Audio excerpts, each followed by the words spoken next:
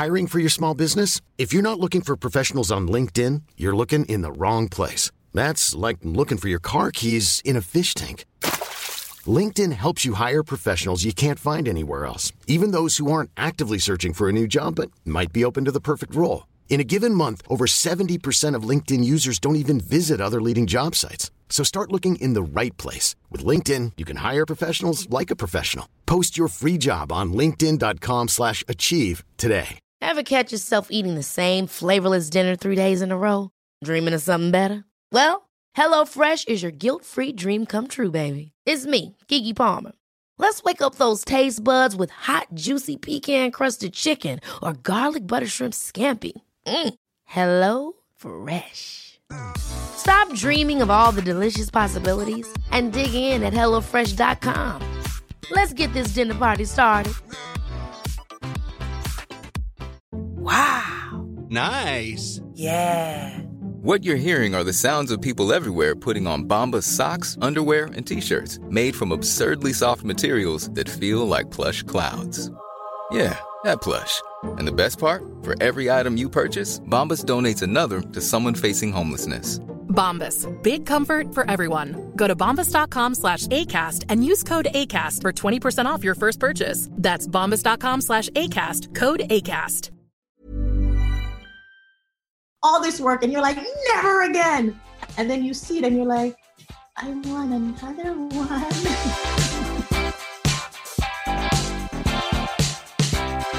Welcome back for a brand new episode of Collider Ladies Night. I am so thrilled to welcome Marsha Stephanie Blake to the show today on behalf of Social Distance. But as I warned you, we talk about everything on Ladies Night. Oh my gosh. I mean, literally everything, because this show forces me to do my reading and my research, which also includes Instagram stalking you. And you have been mighty busy.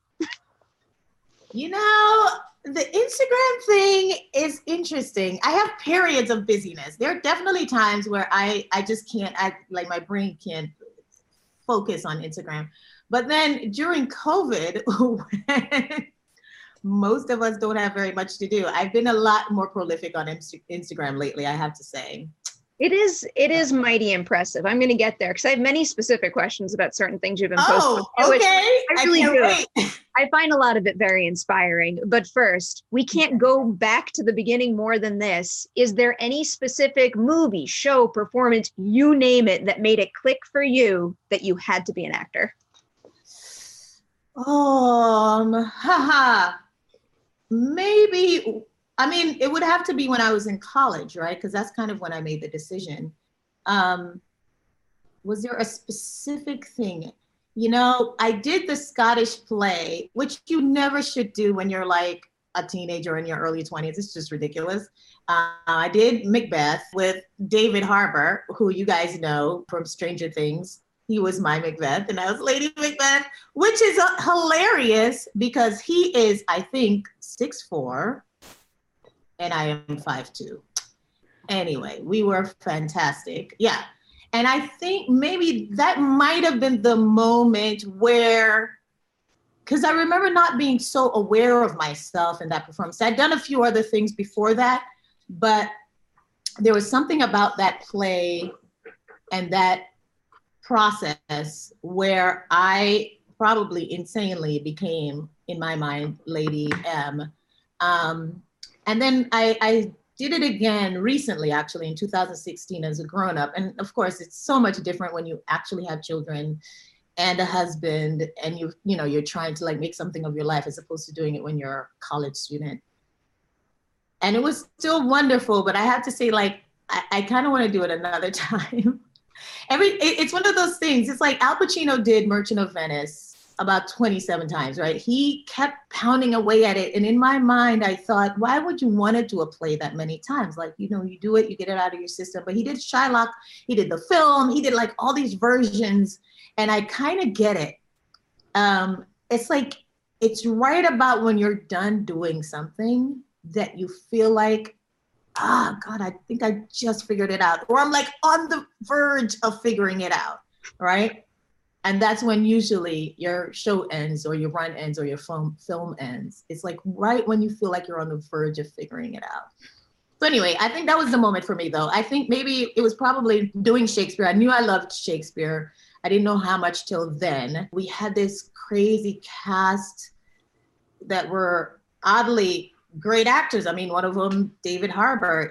We just had is sort of the perfect marriage of many things, in the imperfect marriage of the Macbeths. But yeah. So was this when you were in an undergraduate program or when you were pursuing the MFA? Undergrad. I'm talking about, I think I was like 19 or 20 years old. And David Harbour happened to be in your program? He's actually, I think he was a year below me in school, but yeah, he was also 19 or 20 years old. Like we weren't grown-ups, like when we both took ourselves so very seriously. We were kind of intense. Were you studying acting undergrad, or was there a switch that happened between acting in the undergrad and the MFA? I was studying acting to a certain extent, but I still kind of didn't admit to myself that I wanted to be an actor. So I was an English major. Well, let's go back a little bit. I was actually pre-med. I was pre-med. And I started acting on the side, let's say. And I liked it.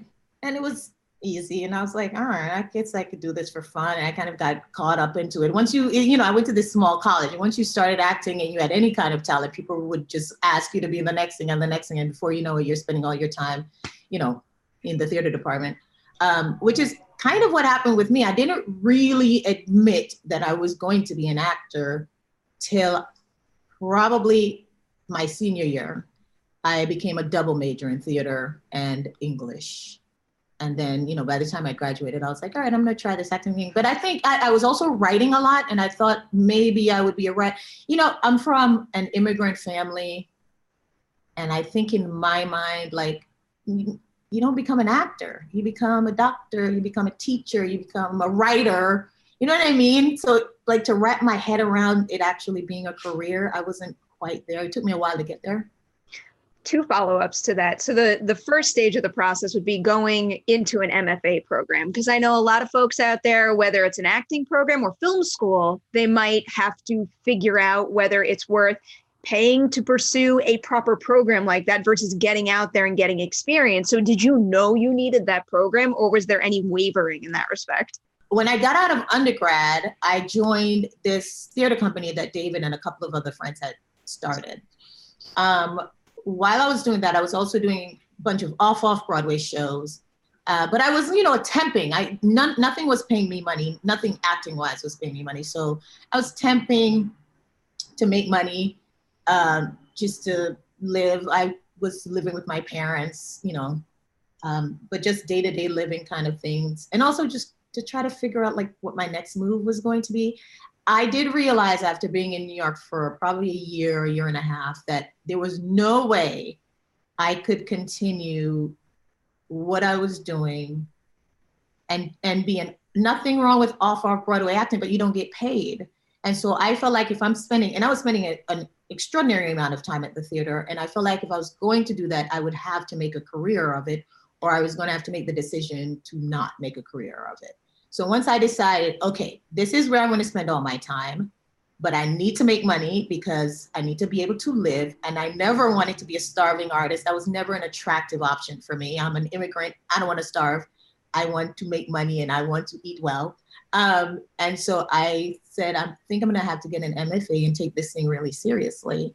I didn't want to live paycheck to paycheck. So I wanted a certain level of survival, like maybe middle class. I'm talking middle class, right?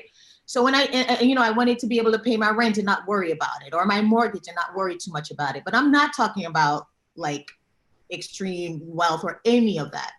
And that's just from watching my parents struggle and knowing I didn't want that for my life endlessly, in some where I have kids and I'm still like scrambling for, to pay this bill or that bill, and my kids can't go here or there so when I talk about making money, I'm really just talking about being able to live comfortably. I knew I wanted to live comfortably. I knew that if I kept doing off Broadway, not getting paid, I was going to struggle. At that point, I was temping. So I was working maybe 9 to 5. And then I'd go and I would rehearse 7 to 11, 7 to midnight. And then I lived all the way out in Queens. So I was 2 hours home, an hour and a half. And like that late, sometimes it would be 2 hours home because I was on 2 trains and a bus to get back to my parents' house. And then I'd have to do it the next day. It was just it was like, I understood that wasn't sustainable in a real way. And so I think it was maybe when I got out of grad school, I booked one of my first gigs was I was an understudy on Broadway, and I was making more money than I'd ever made being an understudy, getting Broadway money. And I was like paying a rent, I was able to go out with my friends after the show and not be like looking at the bill with sweat dripping off my face. So I think maybe it was after graduate school. I was understudying The Crucible on Broadway. I was making real Broadway money. I was hanging out. I was being an actor in New York. I didn't have to have another job. I didn't have to temp. It was like the best feeling in the world. And I think that's when I said, if I can continue on this path, then I'll be okay. Now, mind you, I was still not quite living as a grown-up because my dad was paying my credit card bill. But I was never crazy with credit cards. Like I didn't ever buy anything I couldn't afford. But I do remember thinking I was a grown-up and my friends were like, slow down. Your dad is still paying your monthly credit card bill. Like you got a ways to go. Yeah, I'm not going to tell you what I put my poor dad through as a kid growing up in New York. Oh my God. I still feel bad for him to this day. You still feel bad? A little bit. So now going to an Instagram question I have for you, because sure. one of the posts you did that caught my eye more so than most of them was the one that you did about one of your teachers.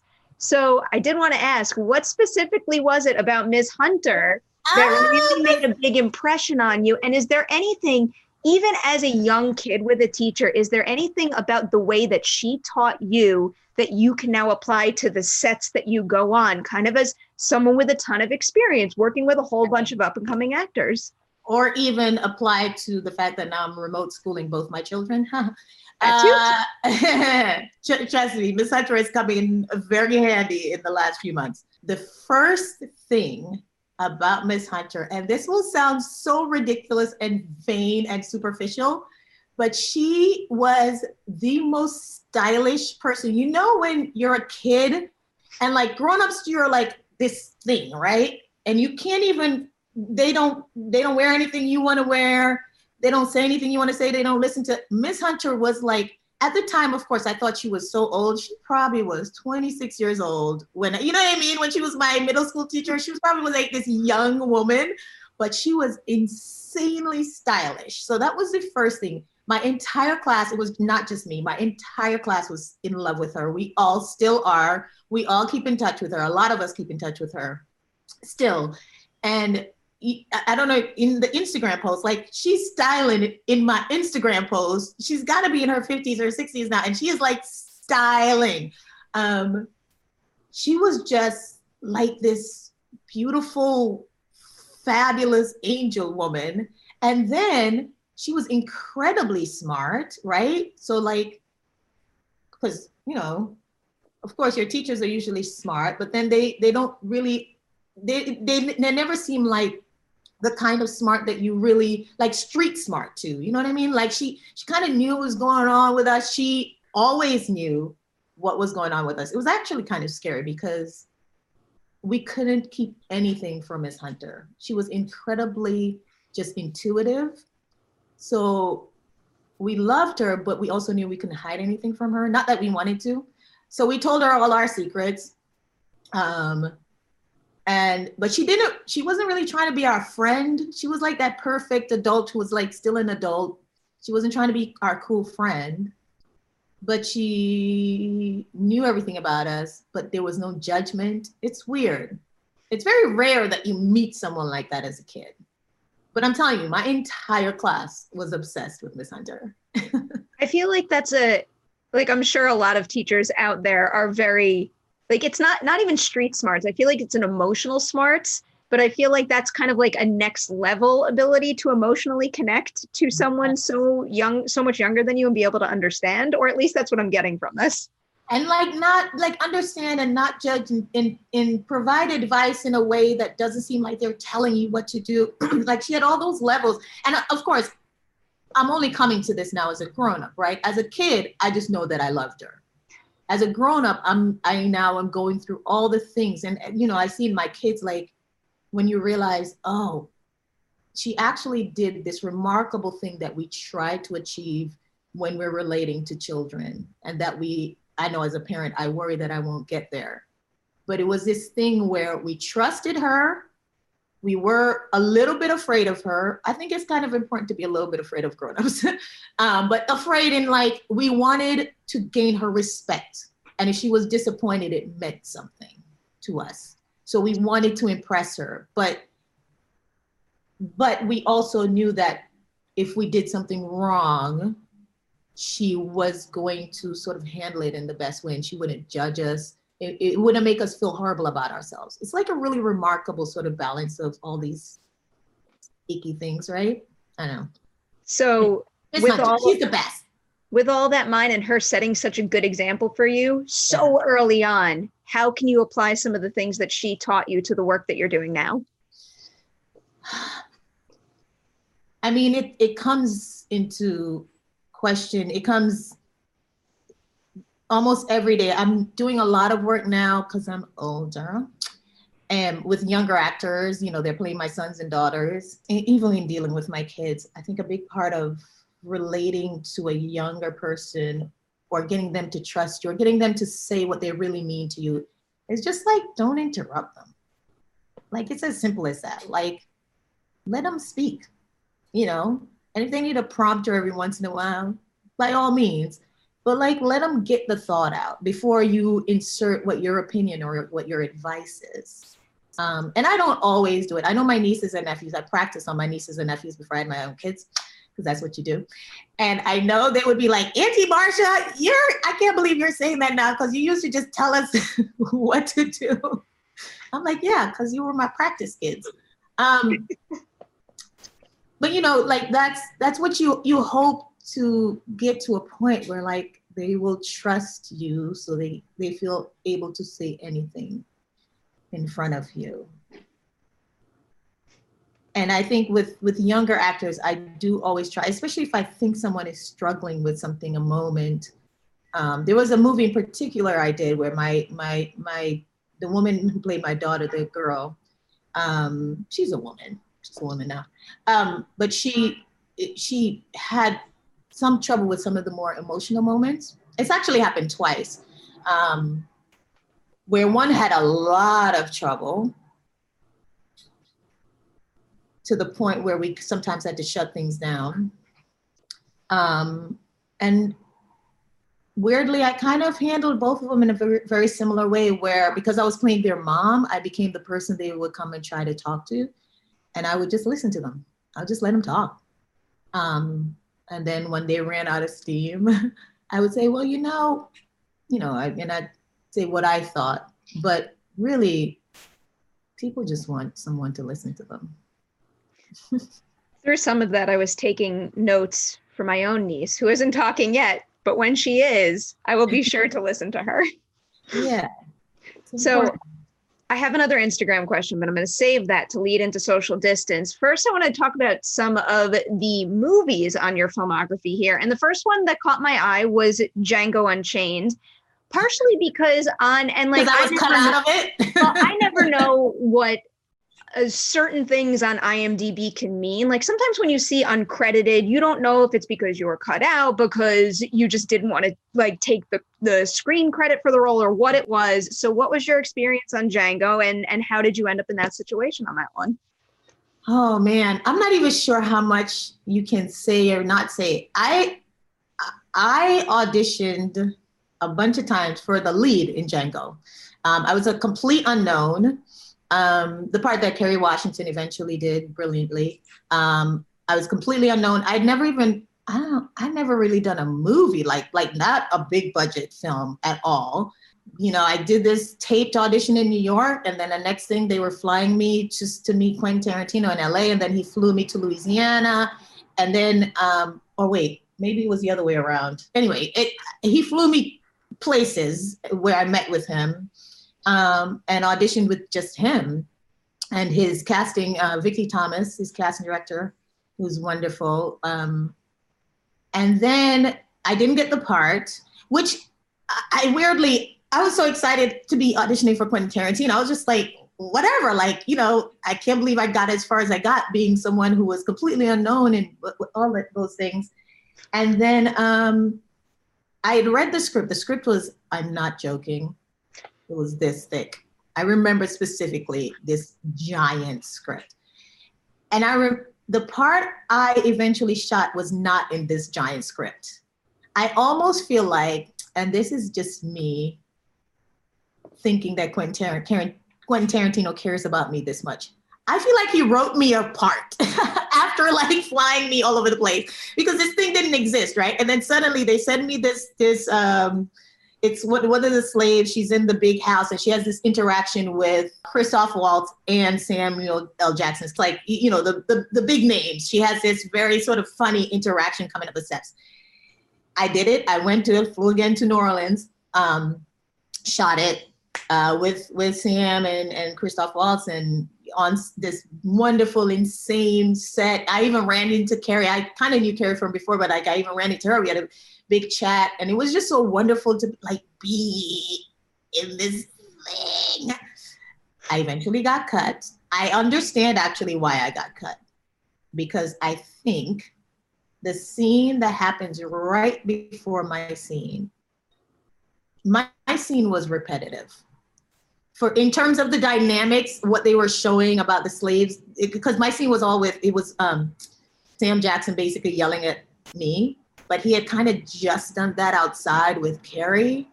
And I do feel like, oh, okay, I think I would have cut my scene too. It's repetitive. We just saw him doing the same, humiliating, yelling at, mocking a woman outside. And then he comes in and he kind of does the same thing to me. So that's what happened. This is the second. I think I had a name too, but I don't even remember what my slave name was. This is the second conversation I've had with someone who got cut out of a big movie. And I just have so much respect for the way that you both look at it and just how you can understand the big picture and not just thinking of yourselves, because like, I'm very sensitive about my work and I feel like I probably wouldn't have handled it that well. Okay, so here's the thing. This was 8 years ago, maybe. I don't know if I handled it extremely well when I found out. I've had some time to reflect, to be mature about it. When I found out, I was devastated. And I think at that point, my husband, and now we do not do it. My husband had told everybody I was in Django Unchained. And then they go to the movie theater and I am not in Django Unchained. So I don't do that anymore. I'm like, do not say a word until I see the final cut of this thing and know for sure. That is understandable. It taught me a good lesson. But yeah, I don't know that I was super mature to begin with. With that in mind, if it was tough for you to get past that, what was the project that kind of pulled you out of it? It wasn't that tough. I mean, I didn't dwell on it. I don't know that I dwelled on it for more than the week of opening, when it opened and I realized that wasn't it. And then I was like, oh man, that sucks. And then I had to tell everybody, hey guys, remember how I said I was going to be in Django Unchained? I am not in Django Unchained. But no, I think at that point I was working on something else. Here's the thing. Even for auditions that I will prepare for hours for, or days even, I had to learn a language recently for something. We will prepare forever. It will be the most important thing in that moment. And the minute you're done with it, at least for me, and especially since I have small children, I have to get rid of it. It has to go because I have to make room for everything else. So the minute I'm done with it, I'm like, all right, didn't get that one. Boom, it's gone.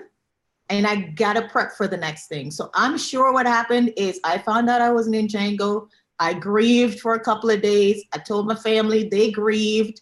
And then it was like, let's keep it moving. At the time, I think I had a 2-year-old in 2012. I can't even remember when it came out, but I had my daughter was born in 2010. So I imagine I didn't have any time to be thinking about no daggone Django Unchained. Good for you. I don't care what industry you're in. I feel like having that mentality to be able to move past things like that is mighty important. You have to. And then we get rejected so many times, so many various forms of rejection, not just being cut out of something, but like there are people, they will tell you you're not pretty enough for a role. They'll tell you you're not thin enough, you're not big enough, you're not enough of a name. There's so many levels that we have to deal with that you can't take, you weirdly can't take any of it personally. You kind of have to just keep it moving. I hate to say that. I feel so cliche when people say that and when I hear myself say it, but you really do. You have to keep it moving. It's true. And the truth of the matter is you have been accepted into so many wonderful projects and roles. And I have so many more collaborators to ask you about. I think the first one I want to ask about is working with Daniel Craig on Othello. Actually, that was Daniel Craig and Rachel Brosnahan, right? Yeah. What and David Oyelowo. I just spoke to David, and he is wonderful, and he just did his feature directorial debut. So many good things for all of you right now. And he's like father of 4 or 5. How many kids he got? He got a whole gang of kids. No, David is actually a good example of just like, we got to keep it moving, and weirdly, I think having a family helps with that a little bit. You just can't dwell on yourself too much when you got other people you're really having to think about all the time. But okay, so Daniel, right. He's lovely. It was that whole experience. I mean, I just shot a film with Rachel. That whole experience was just remarkable in so many ways. A lot of it being that we were off Broadway. So it wasn't this huge show. It was huge in terms of who was in it. Like, 007 is in your play. You're going to get sold out before you even, the minute we announced we were sold out. Sounds about right. It was huge in like that, but we were in this tiny theater, New York Theater Workshop downtown. When I say tiny, I mean probably as big as a large studio apartment. We were all in one dressing room. They just had a curtain between the boys and the girls. There were 3 girls and maybe 10 boys.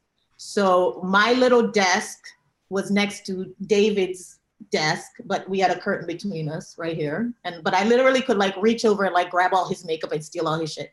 Can I say shit? Yes, you can. We don't edit. Oh, okay, great. Like, like we were arm's length. I mean, I don't even think I could reach my arm out and not touch Rachel. Like, I could probably go like this and I would have touched Rachel and she would go like this and touch Nikki. Like we were right next to each other. So it was a little bit like doing theater in college. And no frills. Nobody's bringing us lunch or dinner. Got to go out and get your own stuff.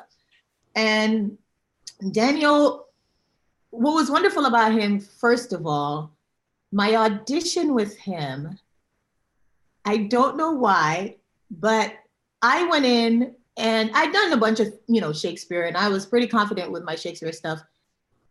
And I don't know if he did this on purpose. I should ask him at some point.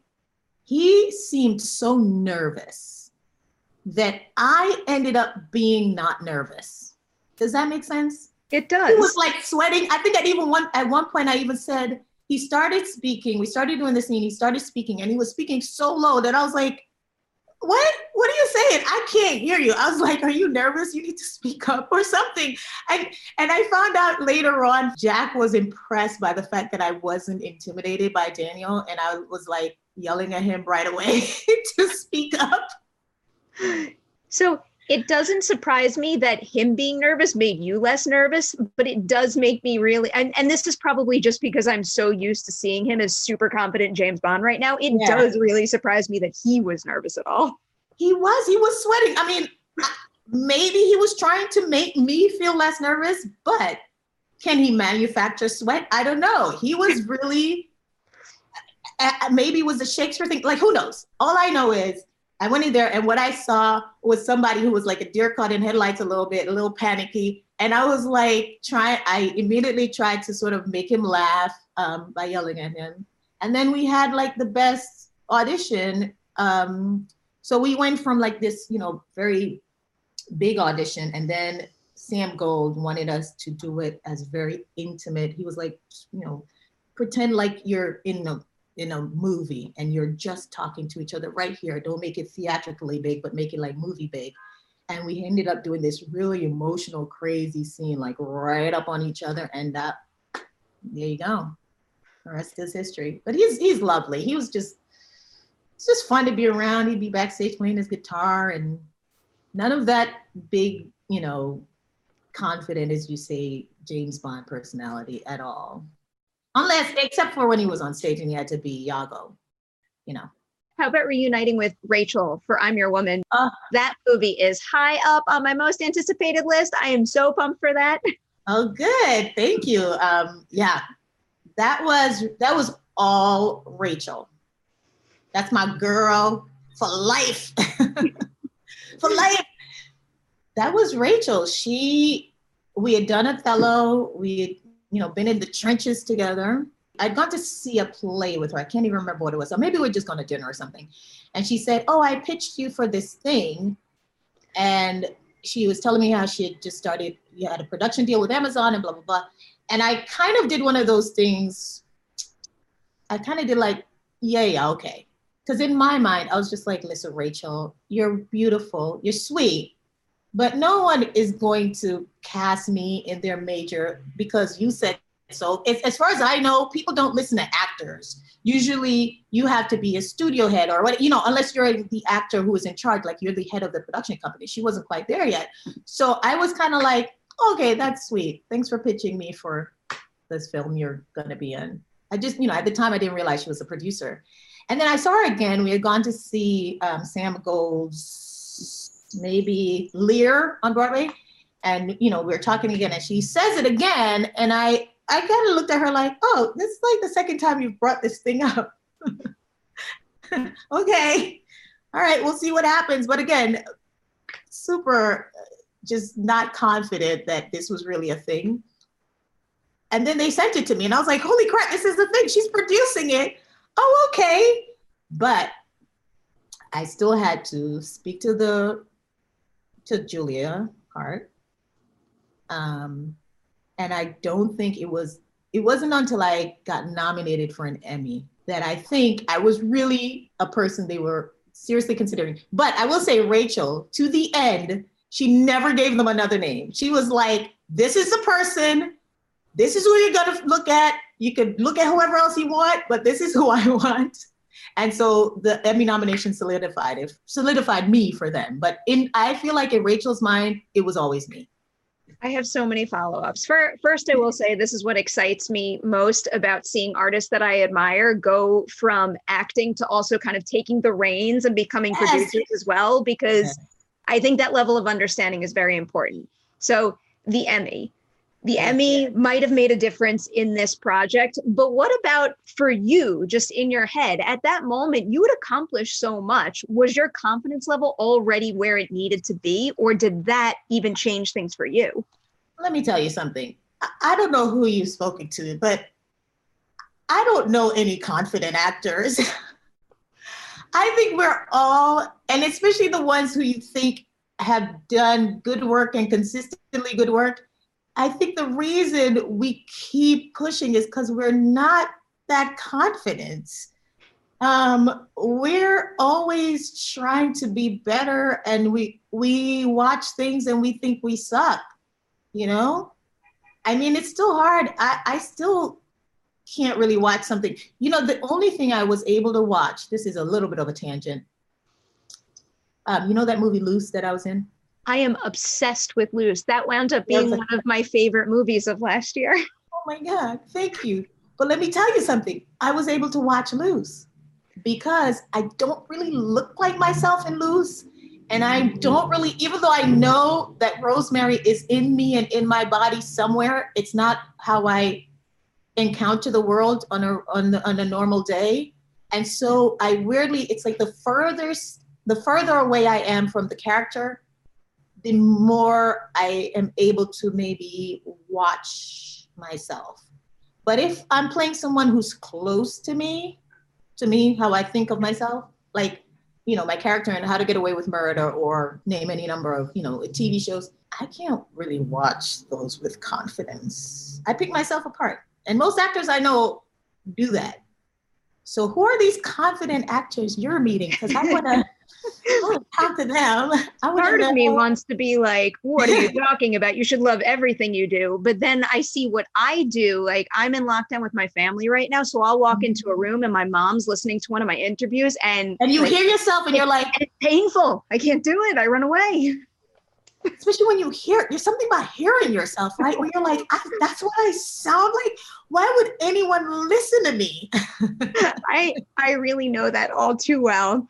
Okay, bringing up Luce. This is something that Kelvin got me started with. So, I love it. Don't you love Kelvin? He's amazing. I also just saw Trial of the Chicago 7, and he is quite good in it. He's good in everything. He's phenomenal, and one of the best people out there. He's fantastic. He really is. So during our interview, he was telling me he watched other interviews. So I asked him what question he would most want to hear other actors answer. And I've kind of like kept the ball rolling. And the latest one that I had pitch a question was Geraldine Viswanathan. And the question that she wanted me to pass along was, what is the very first thing you like to do when you get your script? Oh, the very first thing.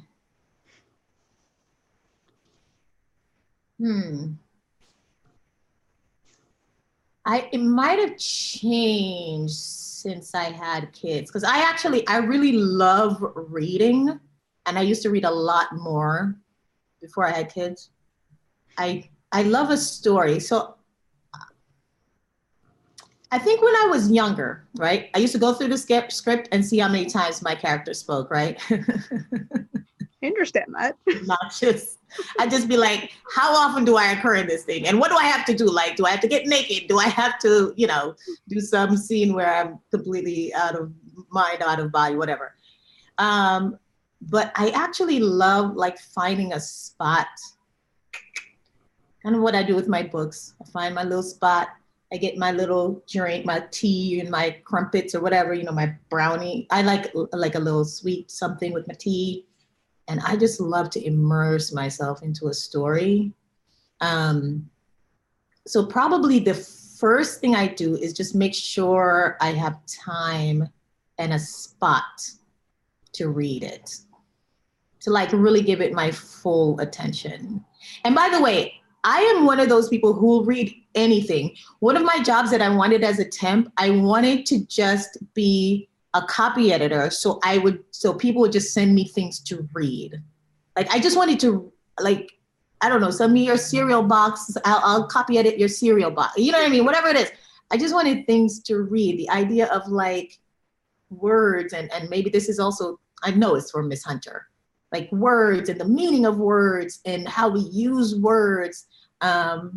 It's so funny because even now when I text Miss Hunter, normally I text my friends. I use all kinds of shortenings. You are, I tomorrow is a to and tomorrow. I never do that with Miss Hunter. Like I write my text to her as though I am writing like an English paper. Because I don't want her to write me back and say, hey,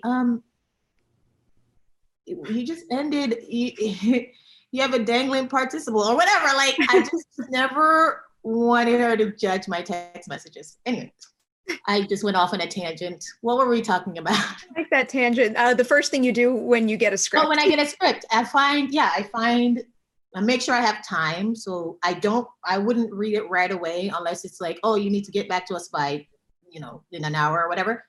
I make sure I have time and quiet place to immerse myself into whatever the story is. Yeah.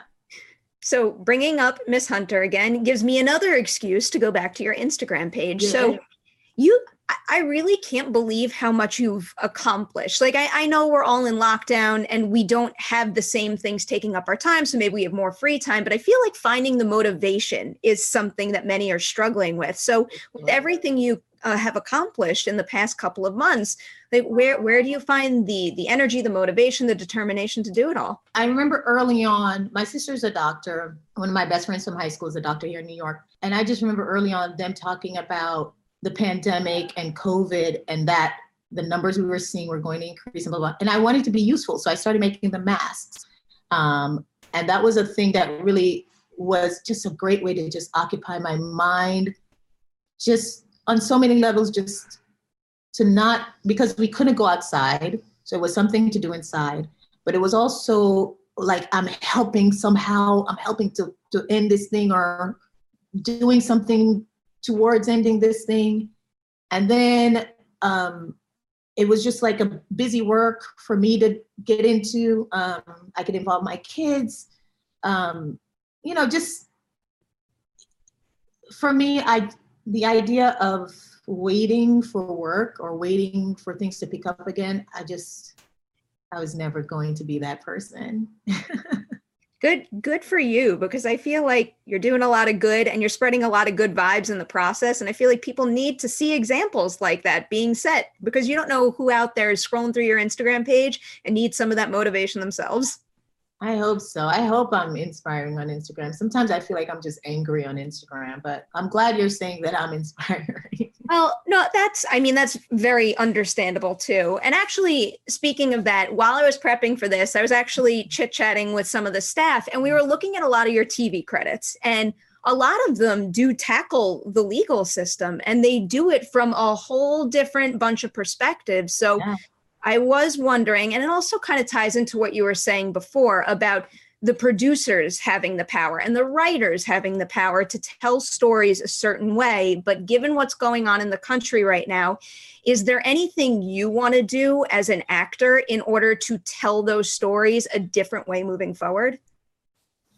And this is not to indict anyone that I've worked with, but I recently did a TV show where my director was a female person of color. And I will say, even on the smallest scale, where it just was like something that in the long run probably doesn't matter so much, it was just easy to have conversations. I was again playing, and I think this does happen to Black actresses, no matter what your age. I think as long as you're a teenager, you're playing a mom from your teenager all the way through to when you die. And a lot of times for women of color, that means that you're in some kind of trauma. That's what we've seen, right? They're like these very small examples of just Black people living and being free and in love and happy. There are all these examples, like you say, of Black moms fighting the criminal justice system, fighting to get their kid out of jail, fighting to get justice for their child, their husband, their brother, their whatever. Like Black women in our industry are always fighting for something and in life, but that's another story.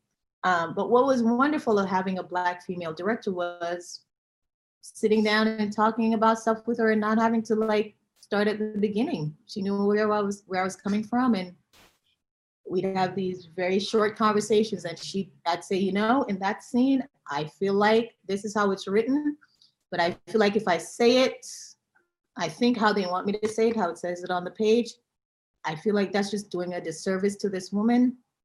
And as a mom, I feel like it's a lot deeper than that. So can we figure out what that moment is?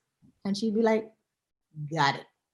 You know what I mean? It was just like a shorthand. Like there was just no, and weirdly, one of my favorite directors is this guy, Sam, that I worked with on this film, Stand Clear of the Closing Doors. And he's a white man. And I have a wonderful relationship with Sam. He did grow up in New York, maybe that's why, but he gets it. And I can have those conversations with Sam as a white man. So I'm not saying I can't have the conversation, you know what I mean?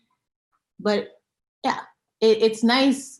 I think the reason we keep saying, people of color in the industry, keep saying we need more representation at the table, it's because of things like this. It's so that our characters aren't stereotypical or cliche, so that a mom or even the son who's in prison, let's say we're going to keep writing these traumatic stories. Let's find the heart in this. These are human beings, nothing is cut and dried. So let's try to figure out how we can get to the heart of the matter And then maybe we can start seeing some changes in how we're represented. But like, we have to start there, you know? I hear you. I've seen what Ava is. Yes.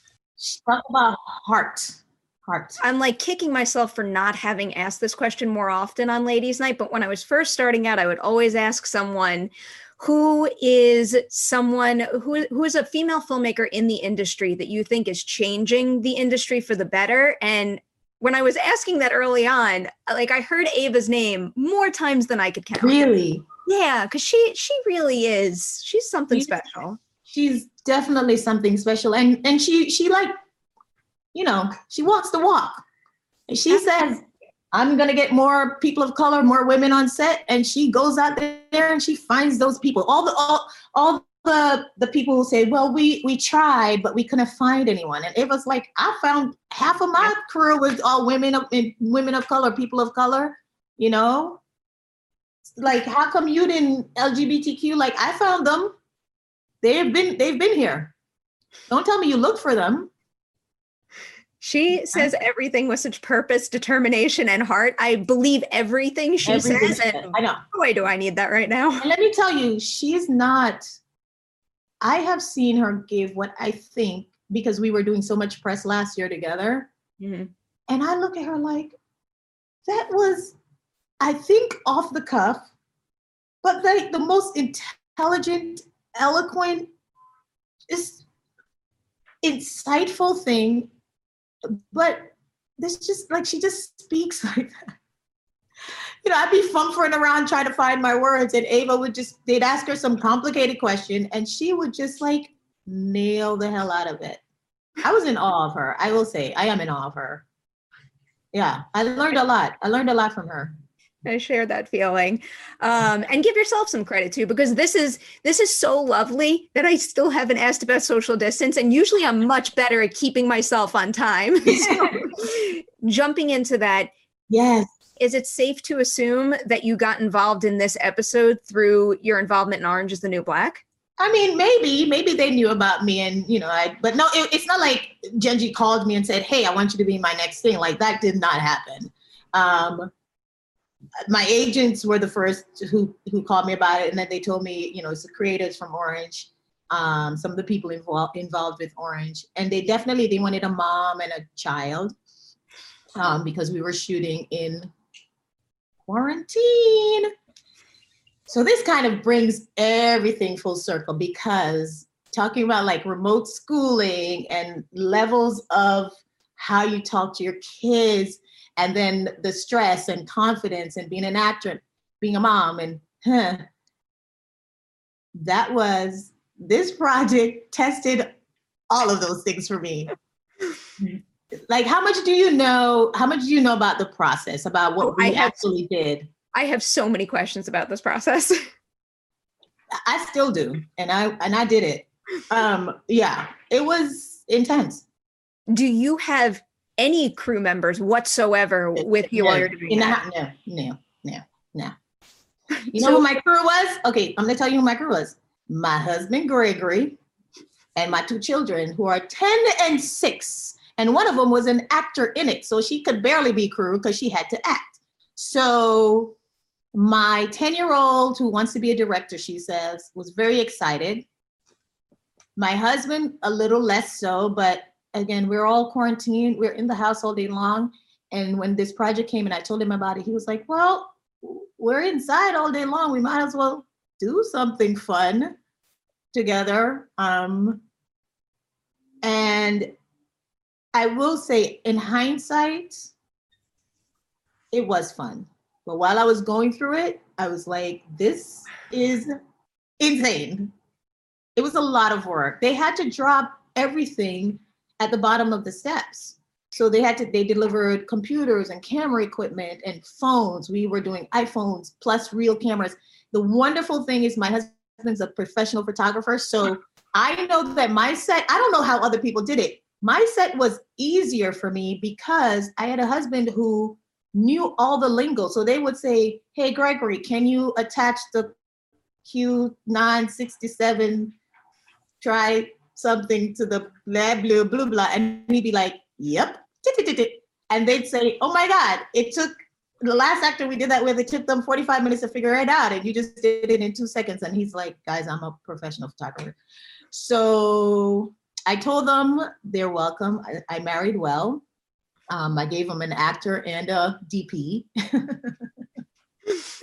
And he had to be crew. So we had to assemble. There was furniture being sent to the house. We had to assemble furniture. So he had to bring everything in.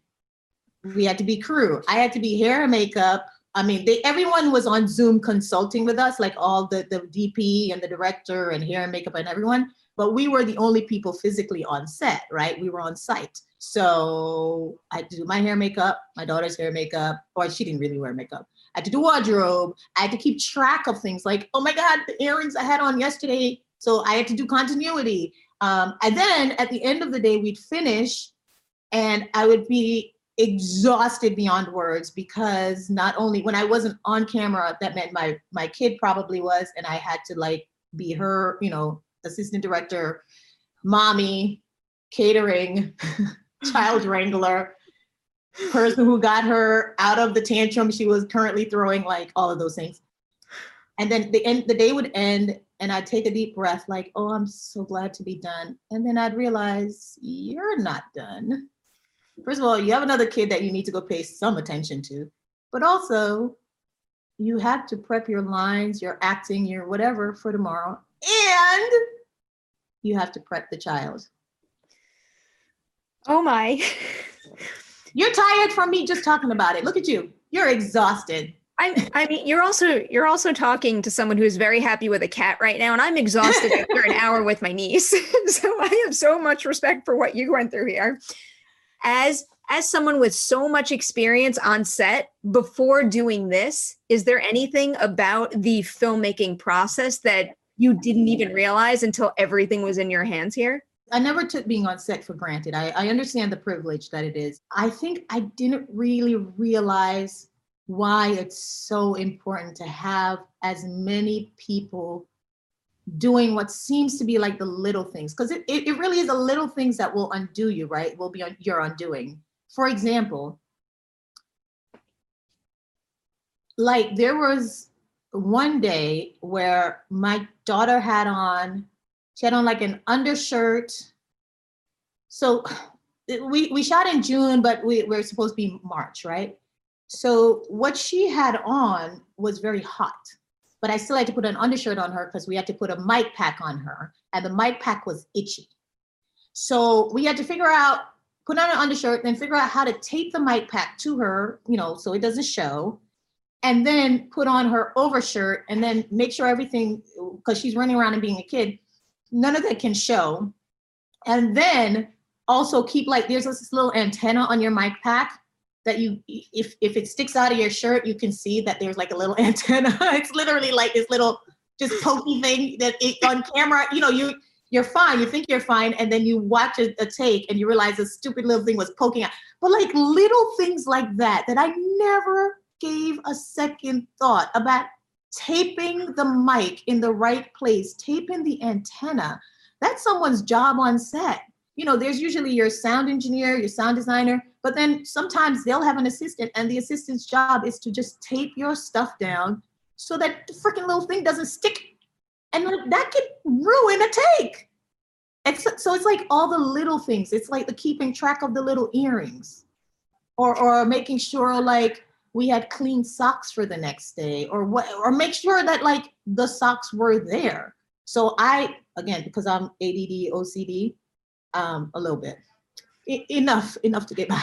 But thank God, because I was meticulous about, we would get undressed in the space. I wouldn't let my daughter like run away and get undressed like in her room or anything. I'd be like, nope, take it all off right here.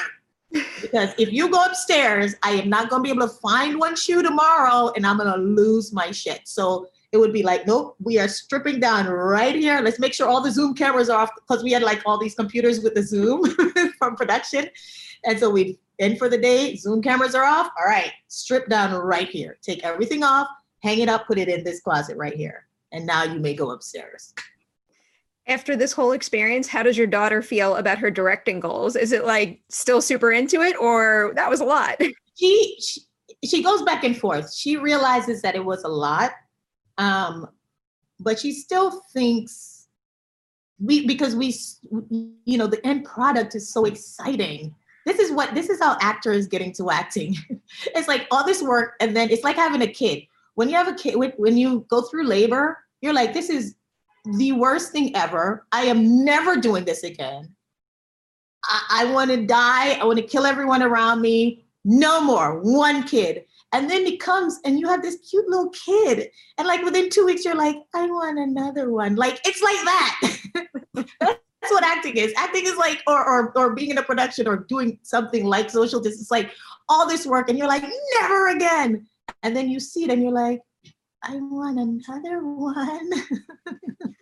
Especially something like this too. And in a format like what Social Distance does, because I feel like whether you can connect to just one episode of this show or a whole bunch of them, there is something that's going to speak to what you are personally going through right now.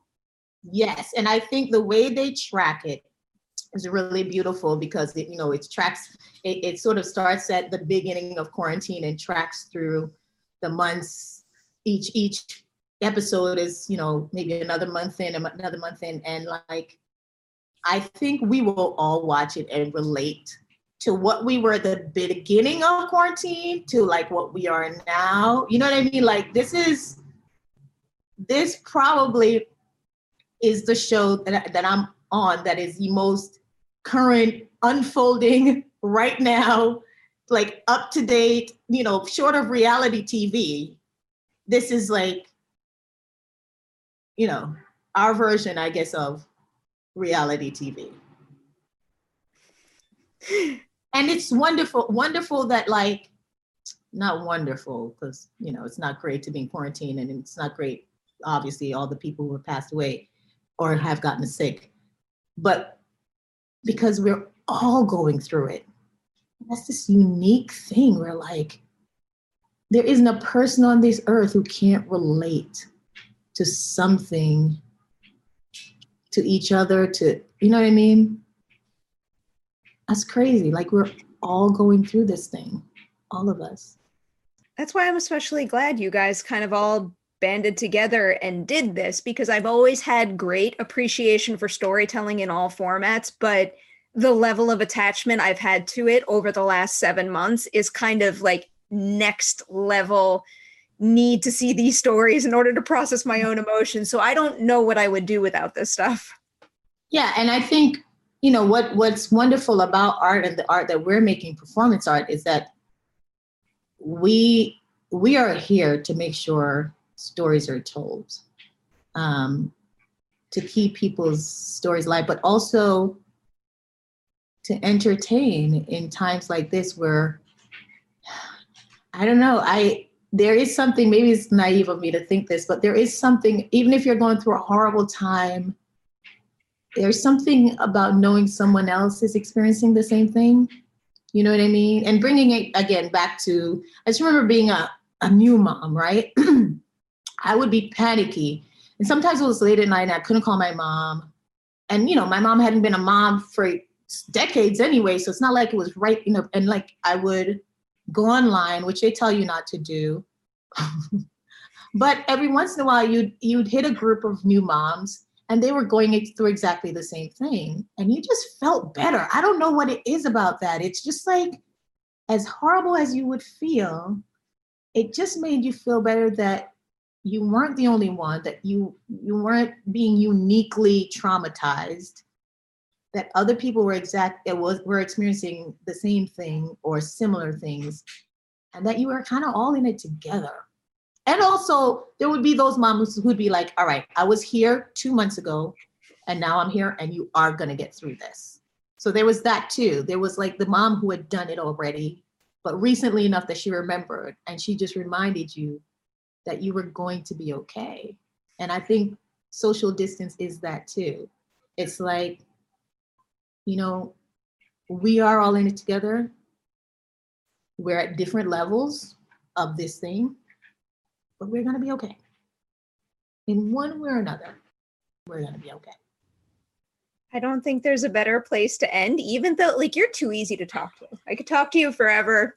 And I feel like there's someone behind the scenes giving me the wrap-up. That's the thing about these Zoom calls. I can't see the wrap-up signal, so I don't know what's going on. I know. And actually, the great thing about these Zoom calls, too, is you think I feel like I'm just talking to you and we're just on this phone call together. And hopefully I didn't say anything crazy because I know you made me very comfortable. Thank you. I appreciate you saying that. That is my goal. And I really just want to keep using this platform we have to share everyone's hard work and all their accomplishments and their experiences, because I really do think there's great value to all of that. Yes. Thank you for doing this. Thank you so much.